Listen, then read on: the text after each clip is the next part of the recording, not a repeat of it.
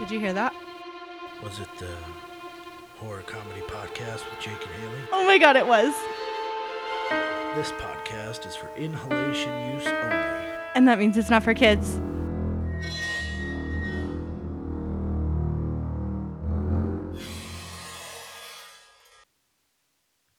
It's been a long, hard day of tomfoolery and grabassery, and it's Haley, and it's Wednesday, and it's the horror comedy podcast with Haley. And that's Clementine. You already know what it is, baby. We come and tell you scary stories every Wednesday that I find on the internet, and they scare you, and you come back because you love it. If you have a scary story you'd like to be featured, email it to us at thehorrorcomedypodcast@gmail.com. And don't forget to tune in on Sundays for a full-length maxi-sode. All of these are from the Paranormal Board of 4chan by anonymous users unless stated otherwise. This is reposted from an old video game thread. I used to know what you might call that kid in middle school. He always smelled like he shit himself, and he wore the same clothes for fucking weeks on end. That is, his wardrobe consisted exclusively of real run-of-the-mill generic pajamas. The kind where it's completely a solid color, the shirt buttons up and has a pocket for some reason, and there's a matching pair of pants. He wore that to school, and he wouldn't take the fuckers off until they were fucking made of stains and smelled so bad that even he had to notice. He was your typical chubby, long-haired, greasy neckbeard, except for it was like the 7th grade, so he couldn't actually grow facial hair. But, he sure did try. He actually grew like a really fucking weird thin mustache. It was composed of just like a few hairs. His upper lip always looked wet, so you couldn't help but notice that it was there. Anyway, he liked to bill himself as a video game programmer. The truth was, he could only program terrible-ass text adventures in Visual Basic, and it was a damn miracle if they lasted more than 3 minutes and weren't easy as shit. He bought these fucking stupid games to school every other week, burned into blank CD-ROMs, and he'd ask everyone to play them in the computer lab. They were always really stupid and completely predictable. You wake up in a dark cell or an alien spaceship in a forest or whatever. Except for one he brought in that was different. That's not to say it was actually good or even an actual fucking game, to be frank. Just that it stood out more than his other releases. This one he called Happy Mommy, and I'm the sorry sack of shit he insisted should play it. It started out in the usual command prompt window his games always had, with the pointless ass beginning text asking me to type go to begin the game. Except this time, when I typed go, it didn't start out in typical text adventure style, telling me I woke up somewhere and there's a useful item in the room and 4 directions. This time, it started out saying, Happy, happy mommy, 1 day gone. Just like that, in all lowercase, as was standard fare in this fucking weirdo's stupid-ass games. I wasn't really sure what the fuck to do with it at this point, so I asked him and he told me to type in mommy. So that's what I did, and it returned, Happy, happy mommy, 2 days gone. And just like that, I really didn't know what else to do, so I typed in mommy again. This time I got, Happy, happy mommy, 3 day gone. Now I tried to type mommy again, but it didn't work this time. So I asked him what the hell I'm supposed to do now, and he said to type hungry. So I did, and I got, Happy, happy mommy, 4 day gone. Happy, happy mommy, hungry. Happy mommy, hungry. And then it just closed itself. I went on with the rest of my day, completely fucking confused at what the shit I just played. He came to school the next day, and that's the last time I ever saw him. A really spooky ending, I guess. The whole class was obviously wondering what happened to him. The teachers made it seem really mysterious and creepy because they were really secretive about it and insisted that we didn't talk about it. No one found out what the hell happened for the rest of our entire school, from 8th grade to high school graduation. Outside of the obviously bullshit rumors. Years later, long after I was a grown adult, I came back into contact with one of my middle school teachers, and we chatted up a bit about the good old days and all the stupid assholes that we went to school with. I guess because I was an adult, he felt more comfortable around me, even if he was still way older than me. So I asked him what the hell happened to that kid. Now this next part, I swear to God, is not made up. Apparently, over the week before he disappeared, this kid's mom had fucking hanged herself. And since he was an only child, and she was raising him on her own, and no one in their neighborhood really knew him, no one fucking knew about it. And this kid just kept going to school and coming home to her corpse for 5 days before someone took notice of this and looked into it. And according to this particular teacher, this kid, I shit you not, had been eating his mom's corpse almost the entire time. I was never actually told what happened to him after Child Protective Services took him away, and I'm not sure that anyone knows. Yeah, fuck that. Nope. No. Here's another one. I have one, and it's about Great Uncle Donnie. I was deployed in Afghanistan in 2010. It was 6 months into my first tour. I was on a dismounted patrol, and suddenly I hear, boom. An RPG impacts over us. We start taking fire.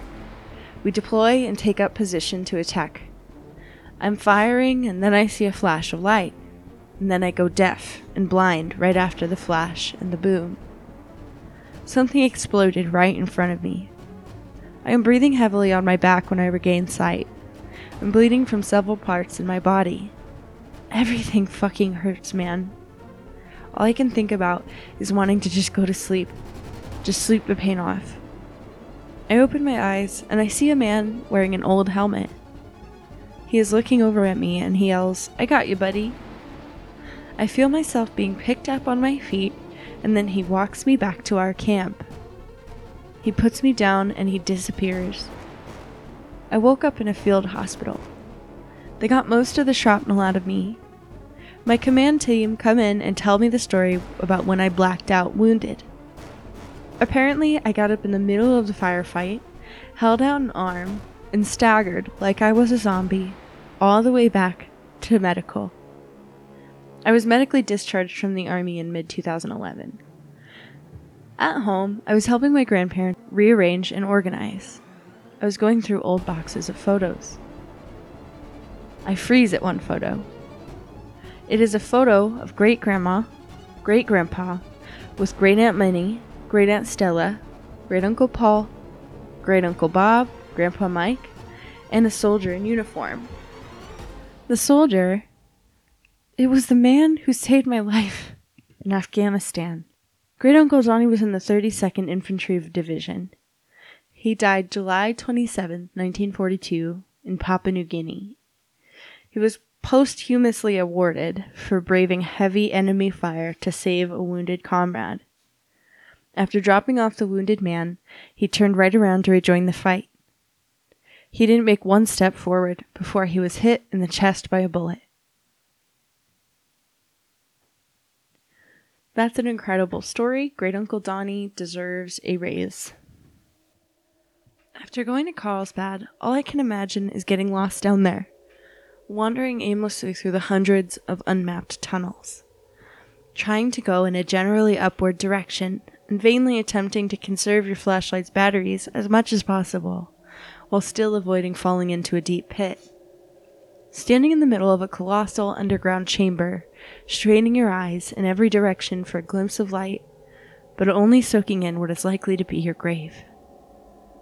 Oh, you'll call for help for sure, and sound can echo a fair bit through those tunnels. But amid the miles of labyrinthine passages, it is unlikely another caver would hear you, or find you if he or she did. Maybe, in your desperation, you'll hope you will stumble across someone, something, benevolent cave creature, something that will lead you to the surface, or find a passage in some form of inner earth. Slowly it will dawn on you, however, that it seems much more likely if a caved creature larger than blind crickets existed down there, it would be the one doing the finding, not you. Yeah, in your delirium, you'll realize that for many hours now, You have been followed, watched, stalked even. And as your flashlight slowly dims, you'll grow fearful, afraid to look anywhere but straight ahead, for fear of what may be lurking in the inky blackness. Finally, your light will go out, and you'll be forced to sit and wait for the end, or blindly crawl through the tunnels a few hundred more feet before giving up. Naturally, your occipital lobe won't know what to do in absolute darkness, miles under the earth, and it will trick you into thinking you can see the dark outline of your hand as you wave it in front of your face. That's when you'll finally hear the first noise in hours that you didn't make.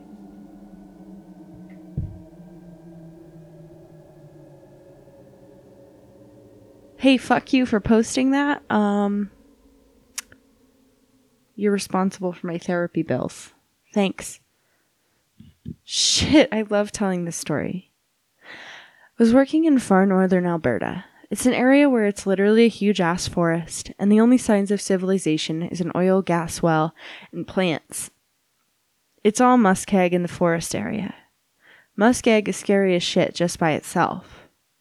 It's literally soft ground from decaying stuff in the forest that has grass growing on top. It can be immensely deep water or rotting plants and animals, but thick enough for grass to grow and some small trees to even take root. It's Alberta's quicksand, basically. Moose are known to venture into it and get stuck and drown. In areas like this, some of the wells can only be visited by most vehicles in winter. Some are even more remote and can only be accessed by helicopter in winter. I picked up a pretty sweet job in one of the helicopter runs doing maintenance for 2 years. I want to stress that these locations are at least 300 to 400 kilometers away from any real civilization at this point, and traveling in these areas is dangerous not only because of animals, but shit like muskeg. One summer, my pilot lands us down. As we land, a guy exits the little shack set up on site. He looks pretty normal. He's a little tattered and rough, but he looks like a normal human. He's got a fairly straight-cut, short black hair, a bit of a 5 o'clock shadow, and he's wearing an Iron Maiden t-shirt that's just way too large on him, with regular blue jeans. He's going toward the tree line. I yell out to him something like, "Hey, what are you doing here? We can help you get home." But he keeps going. I yell out again, "What the fuck, man? How did you get out here? We can help you." The pilot even yells out something like, "We can cancel our run and get you to safety." He makes it to the tree line while we are yelling. He stops, and he kind of looks back. His face kind of slips into a smile, and then he runs into the trees and disappears. Nobody at work believed us. It's not really paranormal, but truly the weirdest thing I've ever seen. I just want to know what he was doing out there. Everything in the shack was undisturbed. You know what he was doing out there? He was plotting your imminent death. Deathinately. Here's the last one, you guys. My little brother is really into astronomy. He's like 7 years old. He likes to look at the stars and watch things. About 3 weeks ago, he spent literally the entire night looking at one part of space from the room. He never once moved. He didn't even eat. When he finally gets up about noon the next day, I ask him what he was looking at. I looked at the screaming stars. What are you talking about, you little brat? There's a place I found where, if you look at it, you can hear screaming. No way. I'll prove it to you. I wait until about 11 at night. The telescope hasn't moved since the other night. I look into it, and I hear very faint screams. The longer I look, the louder it gets. I have to look away. I noped out and told her mom that she should take away his telescope. I'm never going to look at the stars again. You shouldn't. You just shouldn't. That's it for this week's mini episodes. If you guys have a scary story, email it to me, DM it to me. THC Podcast is our Instagram. You can also send me a carrier pigeon. I also accept owls and chickens. We'll see you Sunday for a full-length episode. Don't forget to drink water.